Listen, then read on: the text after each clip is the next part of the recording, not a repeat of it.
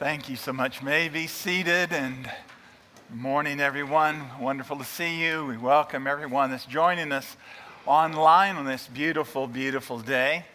And even on a birthday, as many as I've had, it's a beautiful day.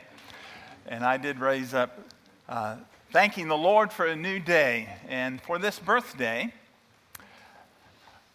my brother, God bless him, interrupted it though right off the bat.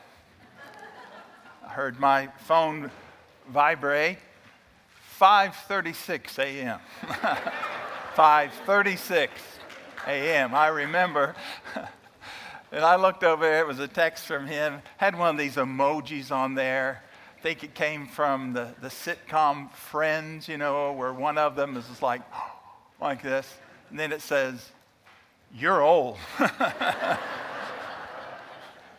So, in Christian love, I texted him right back, "Yes, I am, but I'm 3 years younger than you." So he's pastoring this morning, so I thought I'd mess with his mind a little bit as well, as he did mine. Well, we are so thankful for the Lord, and all the praise to Jesus, right? And I think so often on Sundays, especially on Sundays, all the praise that is rising to Jesus around the globe. Can you imagine? The untold millions upon millions and millions of people lifting up the name of Jesus, giving him praise all around the globe. And that is the desire of our hearts as a church, and when it comes to global missions.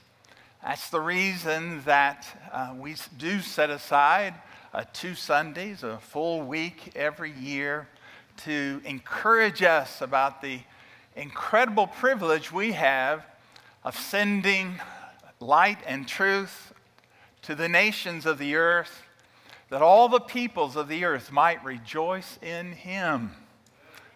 And so we are thankful for this week. I hope that you will mark it on your calendars. Our theme is Open Doors. And I want us in this conference that will begin next week to be reminded of 3 open doors. The Bible says that Jesus told the church of Philadelphia, found in Revelation chapter 3, "Behold, I have set before you an open door, and no one can shut it.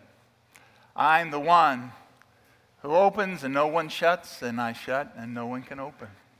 I love that. I've set before you an open door. And friends, we have an open door around the world. We have an open door around our community. And each one of us, every day, where we live, work, and play, we have an open door around us. And that's how I want our conference to be focused, looking forward to having 2 speakers each Sunday that remind us of the open doors around the world. Next Sunday from Jamaica, faithful pastor Devin Linton, his wife Patricia. Man, God is greatly using in the Caribbean. We look forward to continued and growing partnership with him. You will be blessed by him. The next Sunday, as we have the Caudills that are with us, Andrew and Taylor. He's executive director of Live Global, and you will hear from him the amazing ways that God is opening doors around the world and how we can participate in that. On the Wednesday night of the conference, as we have Awana, we'll meet over here in the hub for students and adults as our student ministry leads that. But we will be hearing from 2 of our own, Greg and Suzanne Pitts, who are long-term partners in global ministry. God has them here now, and they will remind us of the open doors around our community. And you'll be astounded to hear about that. But then the banquet, 2 weeks from tonight, it'll be about open doors around us. I don't know when there's been greater open doors for people who love Jesus to share his love than now. And we don't want anything to rob us of that true freedom that we have. Now, I encourage you to be a part of it. Encourage you to give. We will be having a special offering. It's called the Open Initiative Offering. This has to do with Gary and Marty Crawford, two of our own, who are leading this ministry, along with Devin Linton, who will be a speaker here, and others in the Caribbean. People are moving there from all around the world, and there's incredible opportunity that God's given us, and we're already building that relationship and hope that we'll be able to expand it. And so the Open Initiative Offering, and we're praying that the Lord allow us, by God's grace, over the coming weeks to give at least $20,000 to this wonderful initiative you'll be hearing about. You've already heard about the men's breakfast and the reminder about bacon, okay? One of our owns here at our church plant, Emmanuel Church, and he'll be sharing with us this coming Saturday, men, and that's Jeff Sanders. Thankful for Jeff and Julie, 10 years on staff here, and then now they are just serving in amazing ways, and especially looking forward to hearing about the opportunities in Syria and Turkey. And brothers and sisters, we need to pray. Amazing, terrible, awful things that have happened, but God is using brothers and sisters in that region, and we want to know how we can pray and be a part of that. And Jeff will be sharing about that to our men on Saturday morning, and then the great global banquet. So I'm just encouraging you. With our time we had in COVID, we had a few years when we had to greatly reduce what we could do in some ways as far as our gatherings and then the missions, but the door is wide open. But it all comes down to, are the doors of our hearts wide open, right? And only the Holy Spirit can open those doors. And I'm praying He will do that this morning, because we're going to look at Romans chapter 8. If you'll turn there, Matthew read from that passage about the life of the Spirit in our hearts and how He opens our heart's doors. And let's pray and ask Him to do that right now, would you? Lord, Almighty God, Father, Son, Holy Spirit, we worship You. Blessed Holy Spirit, we ask now that You will help us. We need You. Pry open our hearts' doors. Pry open our eyes to see Jesus and His glory. Open up every closed place, every dark place. And Lord, fill us with the sunshine of Your love. Thank You for the work of Your Spirit. Thank You that what we share this morning is not our words, but Your words, inspired by Your Spirit. And now, Lord, remind us, You brought us here by divine appointment. We are not here by accident. We're not watching or listening by accident. You have ordained this moment. Now, Spirit, we pray, may we truly hear from You. May we know Your power in our lives. For the glory of Jesus, we ask in His name. God's people said, Amen. Amen.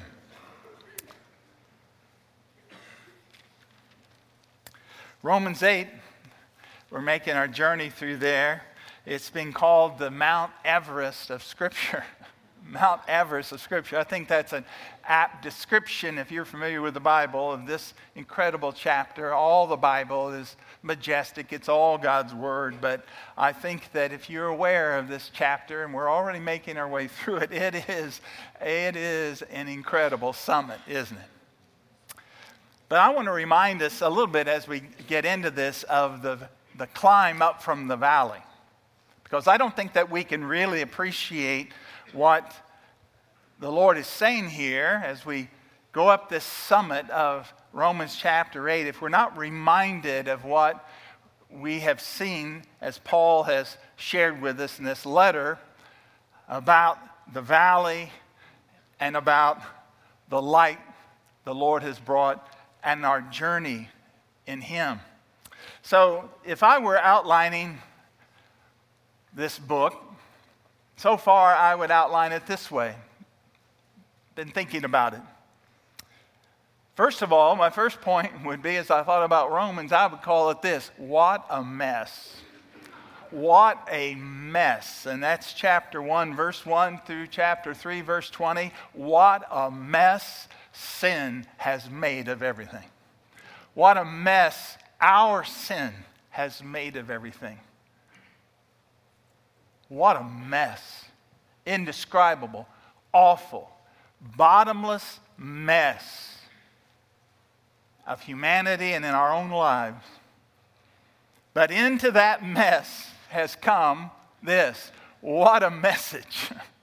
What a message. That's chapter 3, verse 21 through chapter 4, verse 25. What's the message?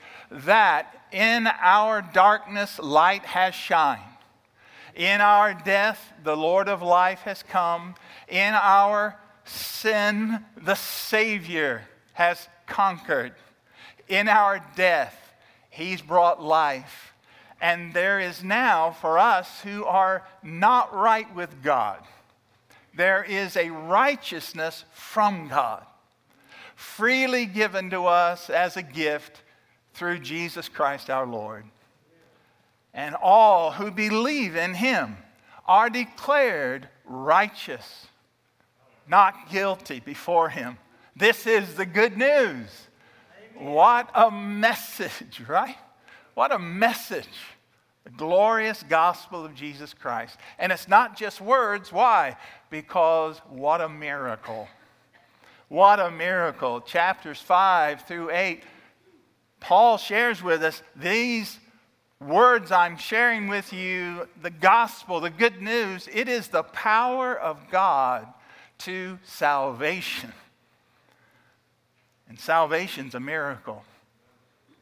It's a miracle of a new security in chapter 5. We now have peace with God through our Lord Jesus Christ. Amen. We stand in this grace. We have a new security. We have a new identity. We were in Adam in our sin. Now we're in Christ. We have been raised to new life. That's who we are. A new identity. We have a new authority. We have an authority that comes into our life through this life in Christ. We're not under the law. We struggle with our own sin, but there's a new authority in our life. That's the authority of God's presence and power. And then chapter 8 comes this new liberty. This new liberty. Paul answers his own cry. Chapter 7, verse 24. Do you remember Paul's cry? Can you identify with it? Oh, what wretched man that I am. Who will deliver me from this body of death? Who will deliver me? The things that I don't want to do, I do. The things I shouldn't do, I do those. The things I ought to do, I don't do. Who will deliver me from this? And the answer to his own cry is verse 1. I thank God through Jesus Christ, there is now no condemnation to those who are in Christ Jesus. Don't you thank God for that? Now he talks about this life, this new life. What is it that Jesus declared? Behold, I make all things new. And one day that's going to happen. He's going to make it all new. But what does the Bible say? If anyone is in Christ already, he or she is what? A new creation. The old has passed, the new has come. The Christian life really, I've come to believe, is growing in understanding how new it is. Does it ever get old? No. It's continually new because it's a new life in the Spirit, a spirit of freedom, free from the condemnation of the law, free in Christ who fulfilled the law for us, who lived the life we could not live, died the death that we deserved to die, rose again victorious over sin, death, the devil, over hell. All of that is ours. We are a free people. We have the spirit of freedom. What did Jesus say? If the Son shall make you free, you are what? Free indeed. And all of that happens, that freedom, that spirit of freedom happens in a family. The spirit of family. The Spirit of God is the spirit of family. And that's what I want to share with you about this morning. The Lord shares with us here for the first time through Paul that we are members of God's family. All that he has said so far about the gospel is true. It's wonderful. But now he wants us to understand that when we came to Jesus, we came into a family. We did not come as solitary, isolated saints. And saints we ain't, right? But we are believers in Jesus, and we, by the Spirit, have a family of everyone else who believes in Jesus. And so the Lord shares with us an understanding that we have this Spirit in us. The Holy Spirit is a spirit of family. Now let's read about this, verse 12. So then, brothers, we are debtors, not to the flesh, to live according to the flesh. For if you live according to the flesh, you will die. But if by the Spirit you put to death the deeds of the body, you will live. For all who are led by the Spirit of God are the sons, are the children of God. God has children. He has kids, and he has no grandchildren. We are his children, and if we are his children by faith, then we are part of his family, brothers and sisters in Jesus Christ. Now, I think about that, and I think, what a privilege to be a part of God's family. But also, I think, what a responsibility. When we bear the name of our Heavenly Father, when we belong to him, he says, you're mine, you're in my family. What a responsibility that has. I know growing up in our small town, I was so thankful to be my father's son. And if someone asked me, son, who's your daddy? I was glad to tell them. But I also, in that small town, felt that weight upon me. Because there's a few times, can you imagine, I did not do what I should be doing. And someone asked me, who's your daddy? Same question. Little different feeling. You know what I mean? Now I want us to consider both today. The privilege and the responsibility of being the children of God. Here's how we'll do it. First of all, the Spirit's path for God's children. He has a path for his children. He talks about being led by the Spirit. God's children. Now I want us to understand something. Not everyone is one of God's children. The idea of the universal fatherhood of God and the universal brotherhood of all mankind is not true. Now, there is a sense in which all of us are image bearers of God, and there is a sense in which God is the Father of all creation. But when it comes to the spiritual sense, the relational sense, God is not the Father of all. He is the Father of all who have been born into his family through the new birth. What did Jesus say? You must be born again. And he said that to the most religious man in Israel at the day, Nicodemus. Nicodemus, you must be born again to enter this kingdom of God. So as he talks about a path, this is a path for God's children. And on this path, as you listen to what Paul says, you're going to see there are 3 guideposts. There are 3 words. I want you to see 3 words. There are guideposts as we walk this path as God's children. First word is debt. The second word is determination. And the third word is direction. Those are the signposts on the pathway of God's children, guided by His Spirit. The first word is debt. We are indebted to our deliverance. We are indebted to our deliverance. Listen to verse 12.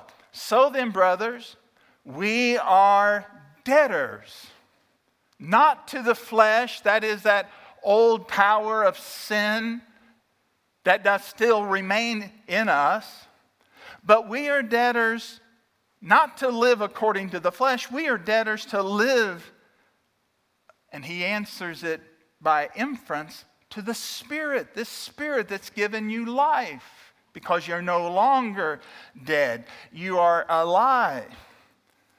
Now the word debtor here means this. It means under obligation.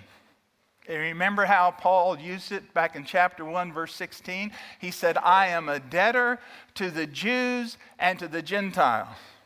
I am a debtor to the barbarians and to the wise. I am a debtor because I owe all people what? The gospel of the Lord Jesus Christ.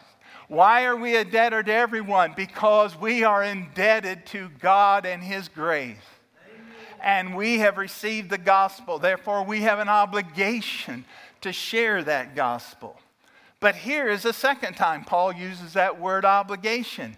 And he says, and means this, we have an obligation to godliness. An obligation to godliness. He says we have an obligation, but it's not to the flesh, to live according to the flesh. Our obligation is not to ungodliness. Our obligation is to godliness.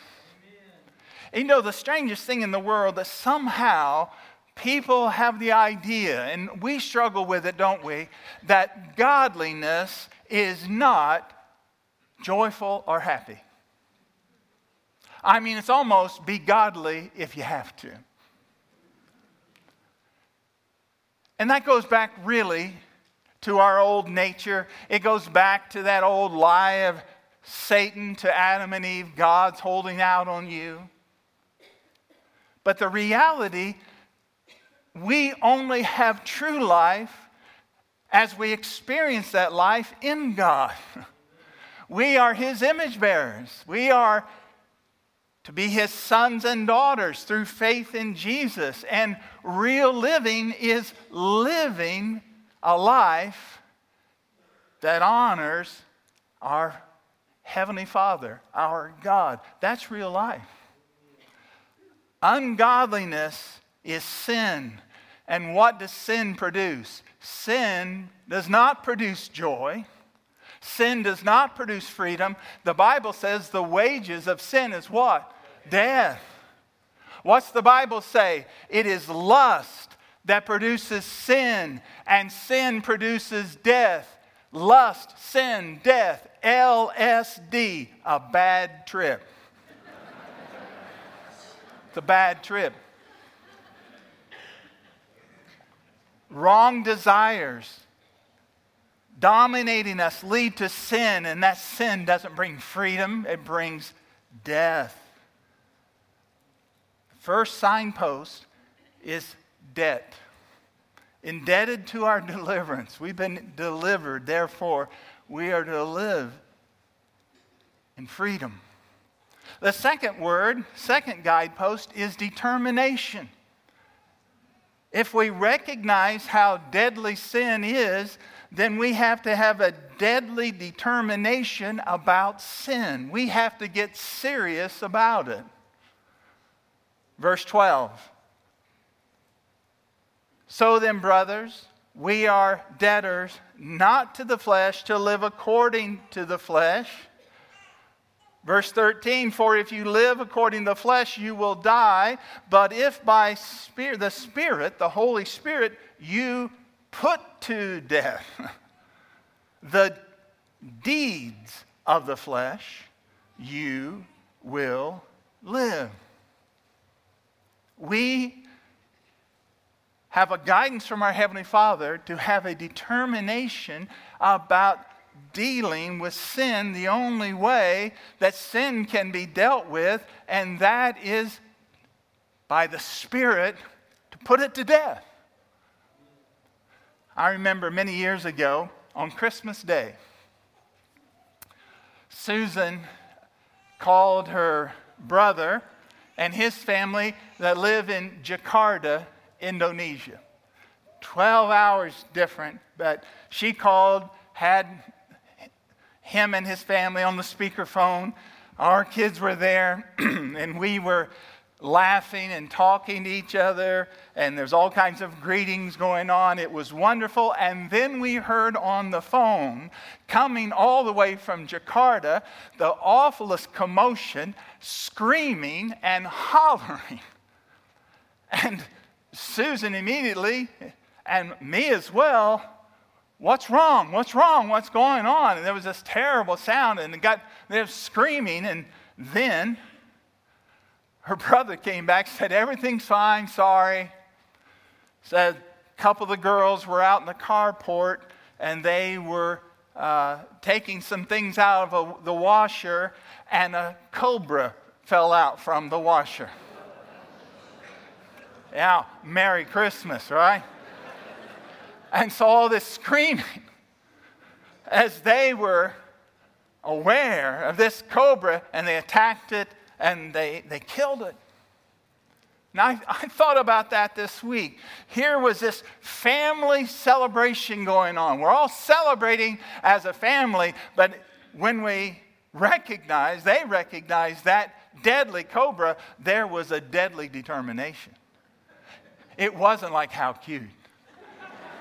Look what Santa Claus left us. Oh, no. No. Deadly determination, because they saw the danger for what it was. God's family, yes, as we celebrate, and haven't we celebrated here today? And aren't we celebrating? But we also need to have, in our celebration of Jesus, a deadly determination towards sin. And I'm not just talking about sin out there in the world. What we need to be determined about is the sin in us. In us. What is the only thing we can do? This is a death struggle. You must kill sin, or sin will destroy you. You say, well, I didn't know that was part of being a Christian. Well, what did Jesus say? If you want to be my disciple, do what? Take up your cross and follow me. What was Jesus talking about? He wasn't talking about jewelry. The cross meant one thing in his day. It meant death, hideous death, awful death. I just read an article not too long ago of the 10 most painful deaths in all history. Number one at the top was considered crucifixion. Jesus said, take up my cross. And then he said, take up your cross. What's he talking about? To follow me means you must die to yourself. Amen. Determine to die to yourself and follow me. And it's death to sin. By the power of the Spirit, he says we must act. Yes, we we come to church and we worship and we enjoy our fellowship. But friends, we cannot be passive when it comes to sin. As much as we long to be like Jesus, we all struggle and we fail sometimes, but we can't give up this fight, right? We must act.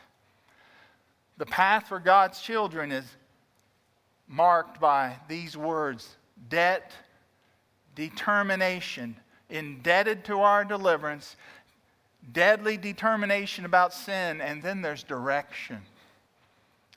To be divinely directed by the Spirit. Verse 14, for all who are led by the Spirit of God are the sons, the children of God. Now notice that word led. Led by the Spirit. It doesn't say all who are coerced by the Spirit. It doesn't say all who are pushed, but all who are led. And this is so wonderful. You know what the word led here means? You know what the image is? It is the image of a parent taking their child's hand and leading them. All who are being led by the Spirit, not coerced by the Spirit, not hindered by the Spirit, but being led by the Spirit, they are God's children.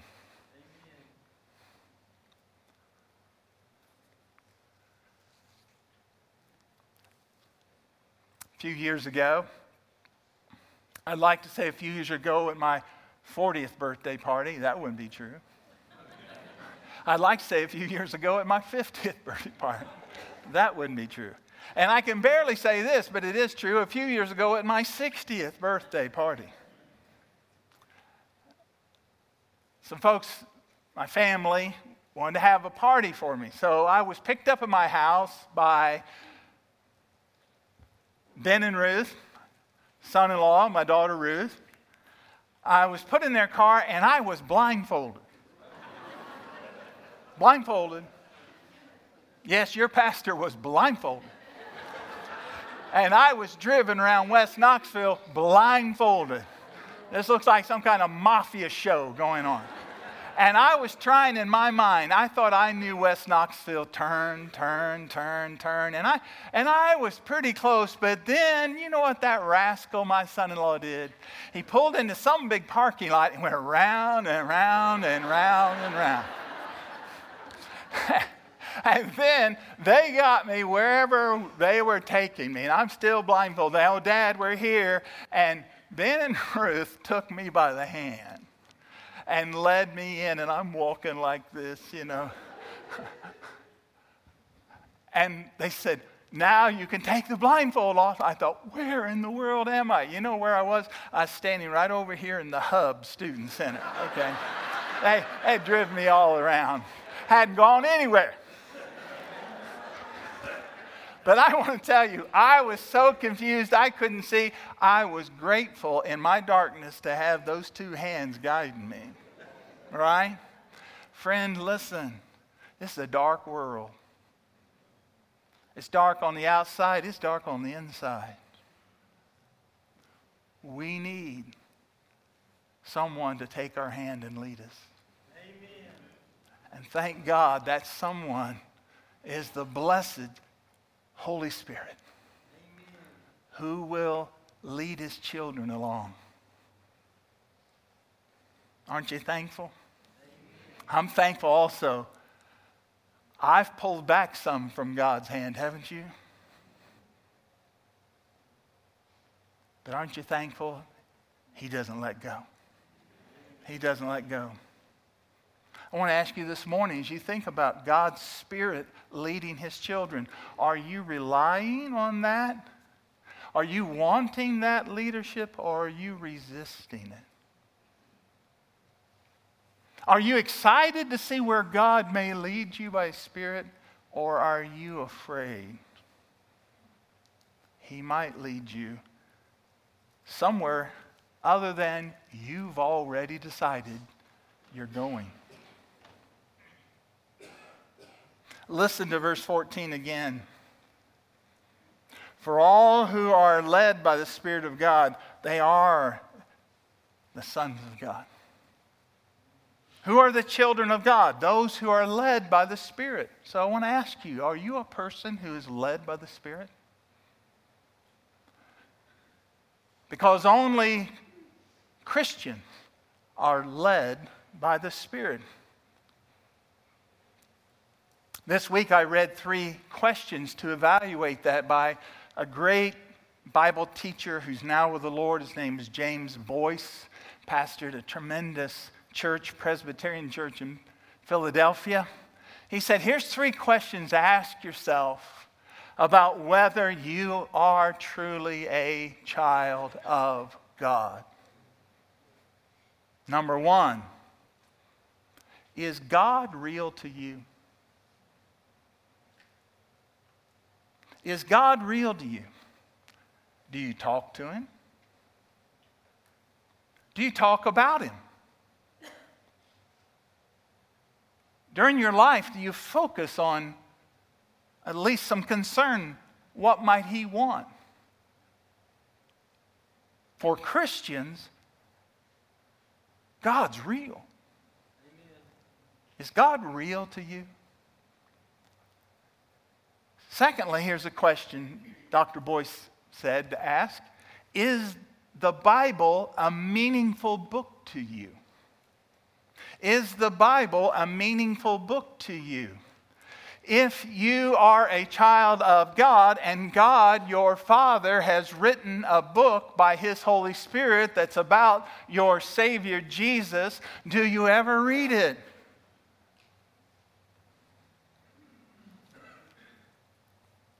Do you love to read it? Is the Bible a meaningful book to you? To say we know the God of the Bible, the Spirit of the Bible, the Savior of the Bible, but we have no interest in the Bible, something is desperately wrong. Now, I'm not talking about understanding all the Bible, but I'm talking about a desire for the Bible. Is the Bible a meaningful book to you? And friend, if the honest answer is no, before you start pledging to start reading the Bible, I want you to ask the deeper question: why is it not meaningful to me?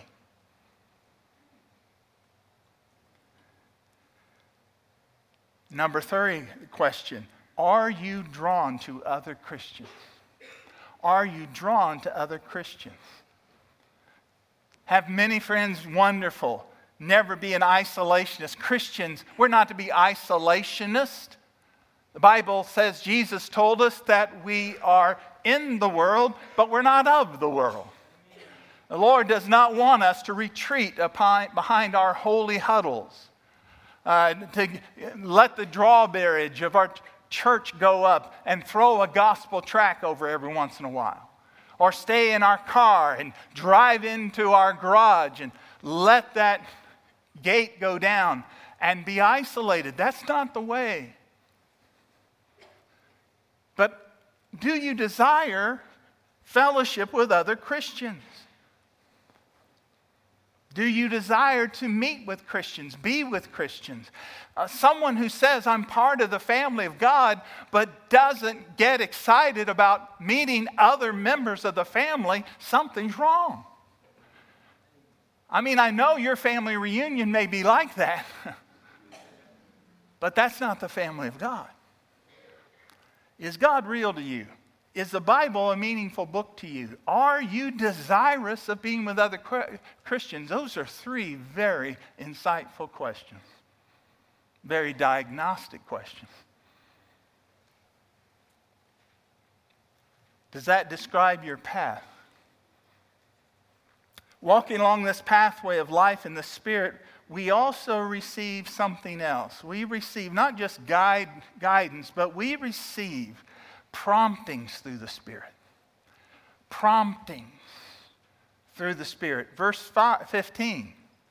For you did not receive the spirit of slavery to fall back into fear, but you've received the Spirit of adoption as sons, as children, by whom we are crying, Abba, Father.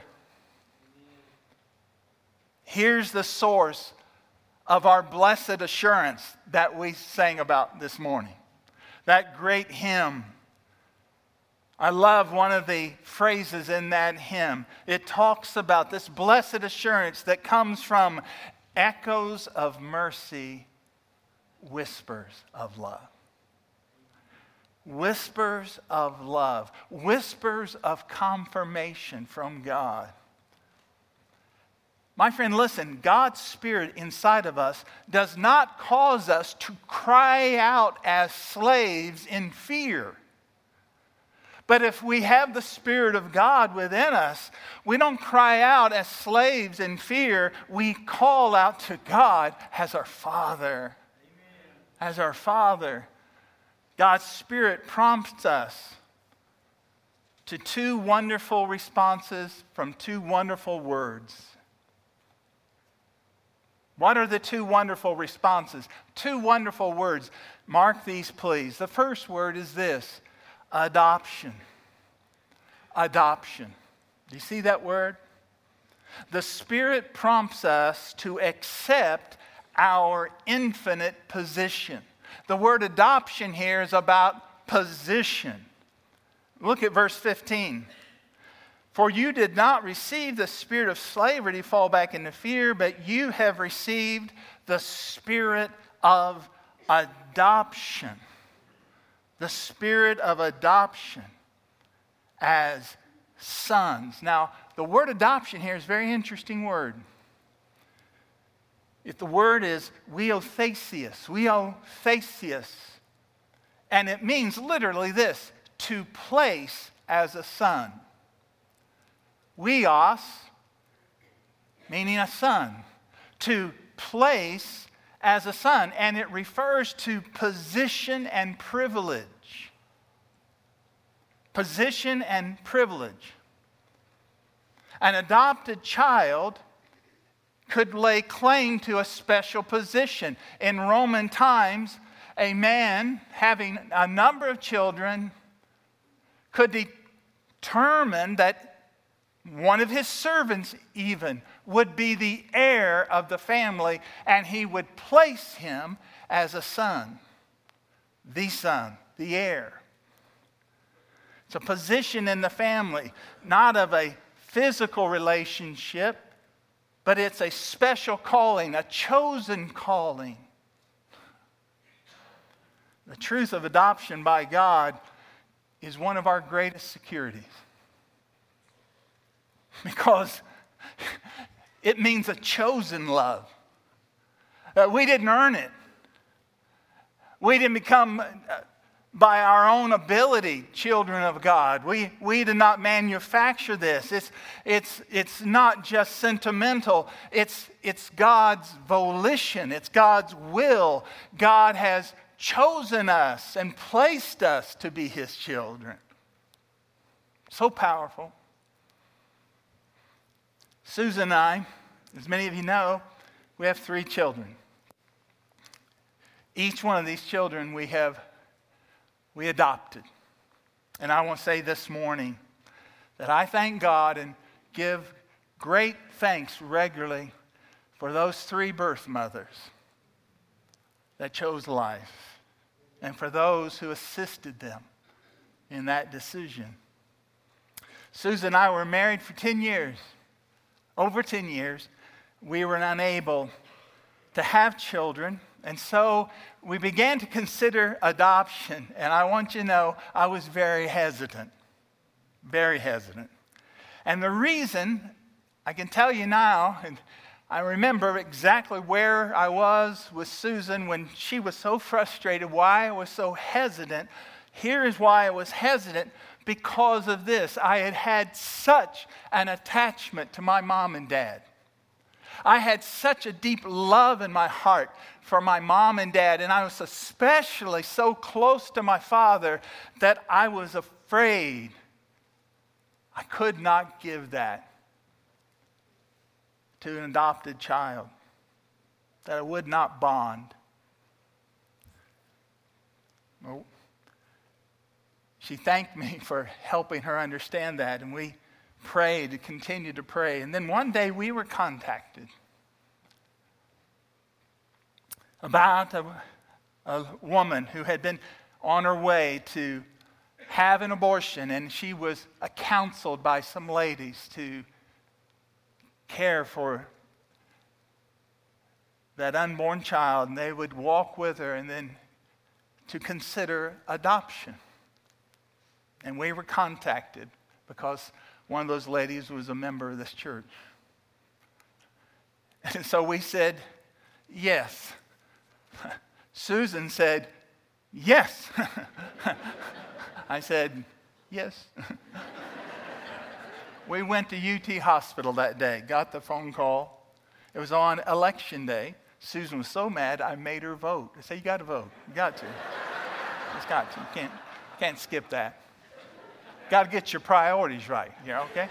Adoption, voting. You got to vote first. We got the hospital. They brought Ruth to us. And Susan, I can still remember it, looked like she swallowed the sun. She was luminous, just luminous. And I'm standing there looking at that little baby. Yeah. Yeah. Precious. Deer in the headlights. Deer in the headlights. And then we're driving home. You got to understand, this is like phone call. We're driving home, and I look back in the back, and it hits me. I look back there. There's a baby back there. What is this, drive-through? There's a baby back there. Well, I want to tell you, within a few days, I was crazy in love with that little girl. Crazy. And I remember a moment when Ruth was about 18 months old. I pulled into the garage. Susan opened the kitchen door, and there was little Ruth, and she had that little binky in her mouth. And through that binky, she said, Dada, Dada, Dada. And right then, I was a goner, forever. Wallet came out, credit cards came out, everything. Done. Totally done. Now, you know what was so special about that moment? Yes, what I felt, it was unspeakable, but more is what Ruth knew. I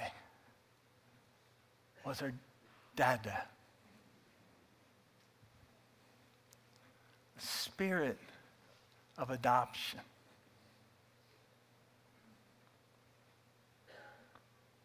First word, adoption. Second word is Abba. Abba. The Spirit reveals to us our infinite position. We are the children of God, but then the Spirit prompts us to express our intimate petition. What? For you did not receive the spirit of slavery, verse 15, to fall back into fear, but you've received the spirit of adoption as sons, by whom we cry, Abba, Father. This is so astounding. This is so humbling. Why? This is Jesus' name for his Father. Never before Jesus had anyone ever called the God of heaven and earth Abba. It's an Aramaic word. It means daddy. No one had ever referred to God as Father, but Jesus always referred to him as Abba, except for one time. And when he was on the cross, he cried out, my God, why have you forsaken me? Because there, in that moment, he was the sin bearer. But Jesus said this. He called Father, God, Abba, and then he says what? You call him Abba too. Someone has well said, and you think about it carefully, the difference between the Old Testament and the New Testament is the word Father. Abba. The God of the Old Testament is your daddy through Jesus Christ. Amen. That's the new covenant. Amen. It's so comforting. You approach Almighty God as dear daddy. And I know for some of you here, listen, I understand for you, the idea of God as daddy is something that's foreign to your experience growing up. And I truly am sorry for that. But here's what you have to press through. Whether your experience with an earthly father was wonderful or awful or non-existent, everything that daddy means, that's what Almighty God is to everyone who believes in Jesus. Amen. He's your daddy. Call out to him, Abba, Father. He will respond. The Spirit's persuasion comes on us that we are God's children. Verse 16, the Spirit himself bears witness with our spirit that we are the children of God. This is the witness of the Spirit. This is not just emotion only. It can be and sometimes is emotional, but it's deeper. It's a confirmation. Confirmation in our hearts that we are God's children. The Spirit bears witness with our spirit. Many times this happens as we're worshiping him. His Spirit bears witness with our spirit. As we're reading the Word of God, the Spirit that wrote this Word bears witness with your spirit. Many times when you're in prayer and you are calling out to God and his Spirit bears witness with your spirit. And many times it's in hardship and trial when we do have those sufferings that we have such a peace that passes all understanding, that guards our hearts and minds. When we're so weak, so confused, and we're so afraid, there's such a peace. That is the Spirit bearing witness with your spirit. Do you know what I'm talking about? I know we don't experience this all the time, but do you know what I'm talking about? Do you know what it means to know that God has saved you? And his Spirit bears witness that you are his child. Do you know that as you confess your sins, which are many, the Spirit bears witness with you?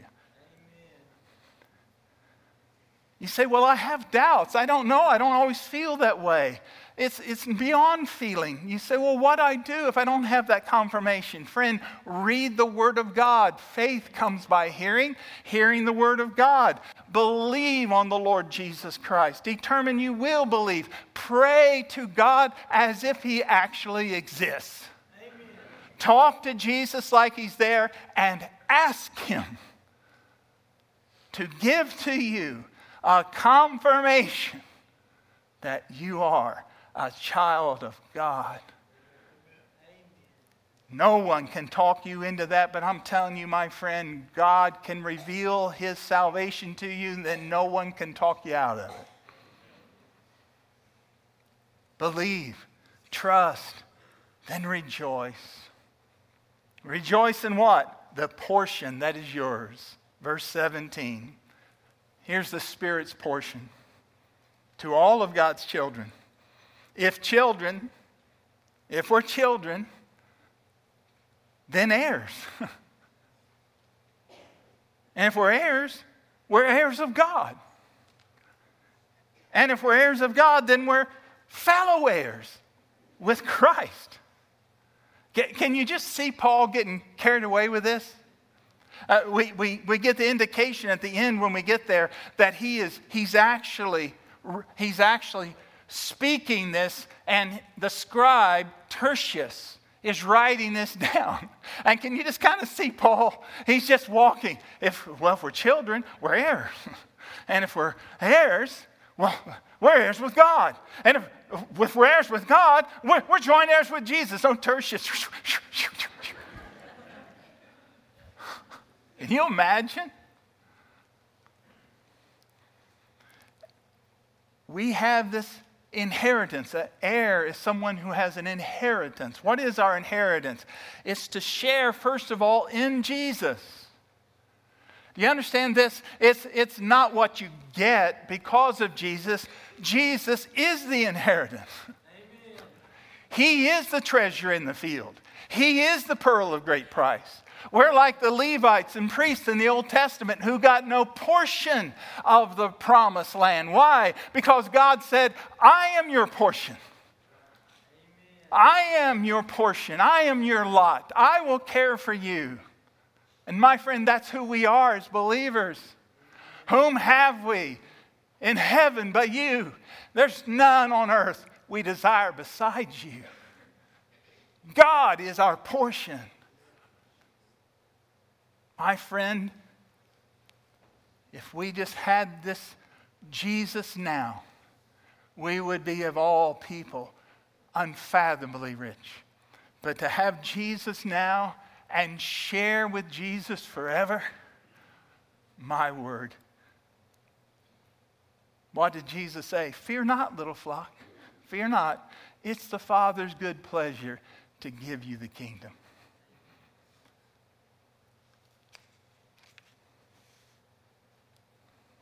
What's your net worth? I'll tell you what your net worth is. Don't ever forget it. Don't download a calculator. Can't tell you. Don't look at your 401k or your Roth or annuity. I'll tell you what your net worth is. This is your net worth. What you have that money can't buy and death can't take away. That's your net worth. Amen. What you have that money can't buy and death cannot take away. And friend, every Christian has a net worth that is unbelievable. And it's freely given. And that inheritance is in the Son. It's in Jesus. All this is in Jesus. There is a teaching out there today that, yes, you got to get Jesus, but then you got to get more, and you get into the Spirit, and you'll get more. My friend, forget that. Everything is in Jesus. Jesus said, I will send the Holy Spirit in my name. When you receive Jesus, you receive all. The Holy Spirit comes to guide and interpret. The Holy Spirit comes to help you. But my friend, He just helps you walk out this treasure you have in Jesus. Many years ago, there was a wealthy man, had a beloved wife. His wife died after giving birth to their only son, only child.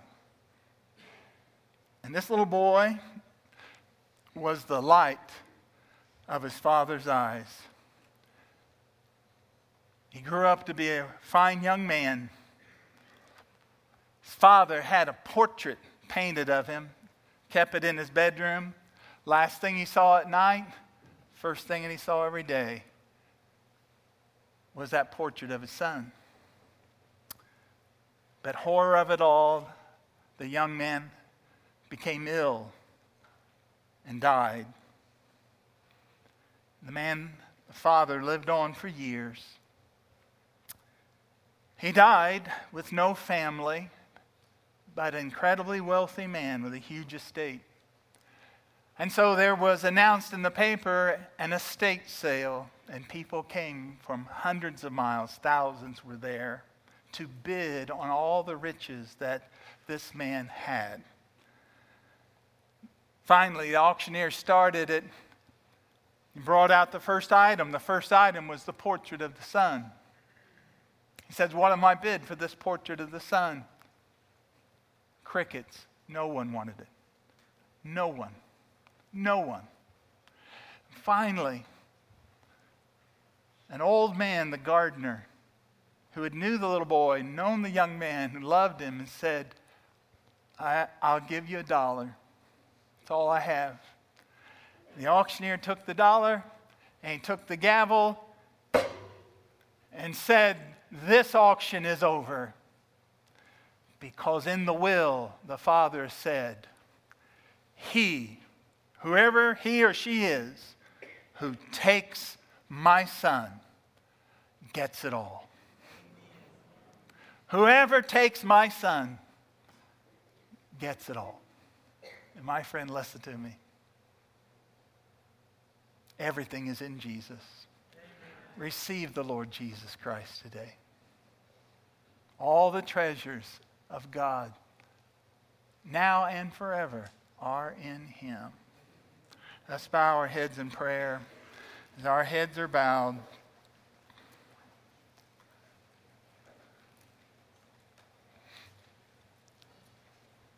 I invite you, as we close,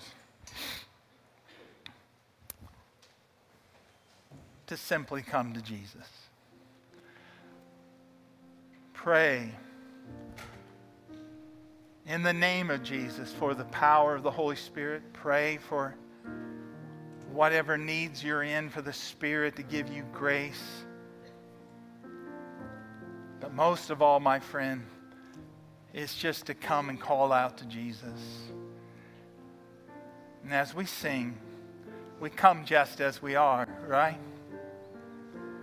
But as we come, the Lord doesn't leave us just as we are. He meets with us, takes us by the hand.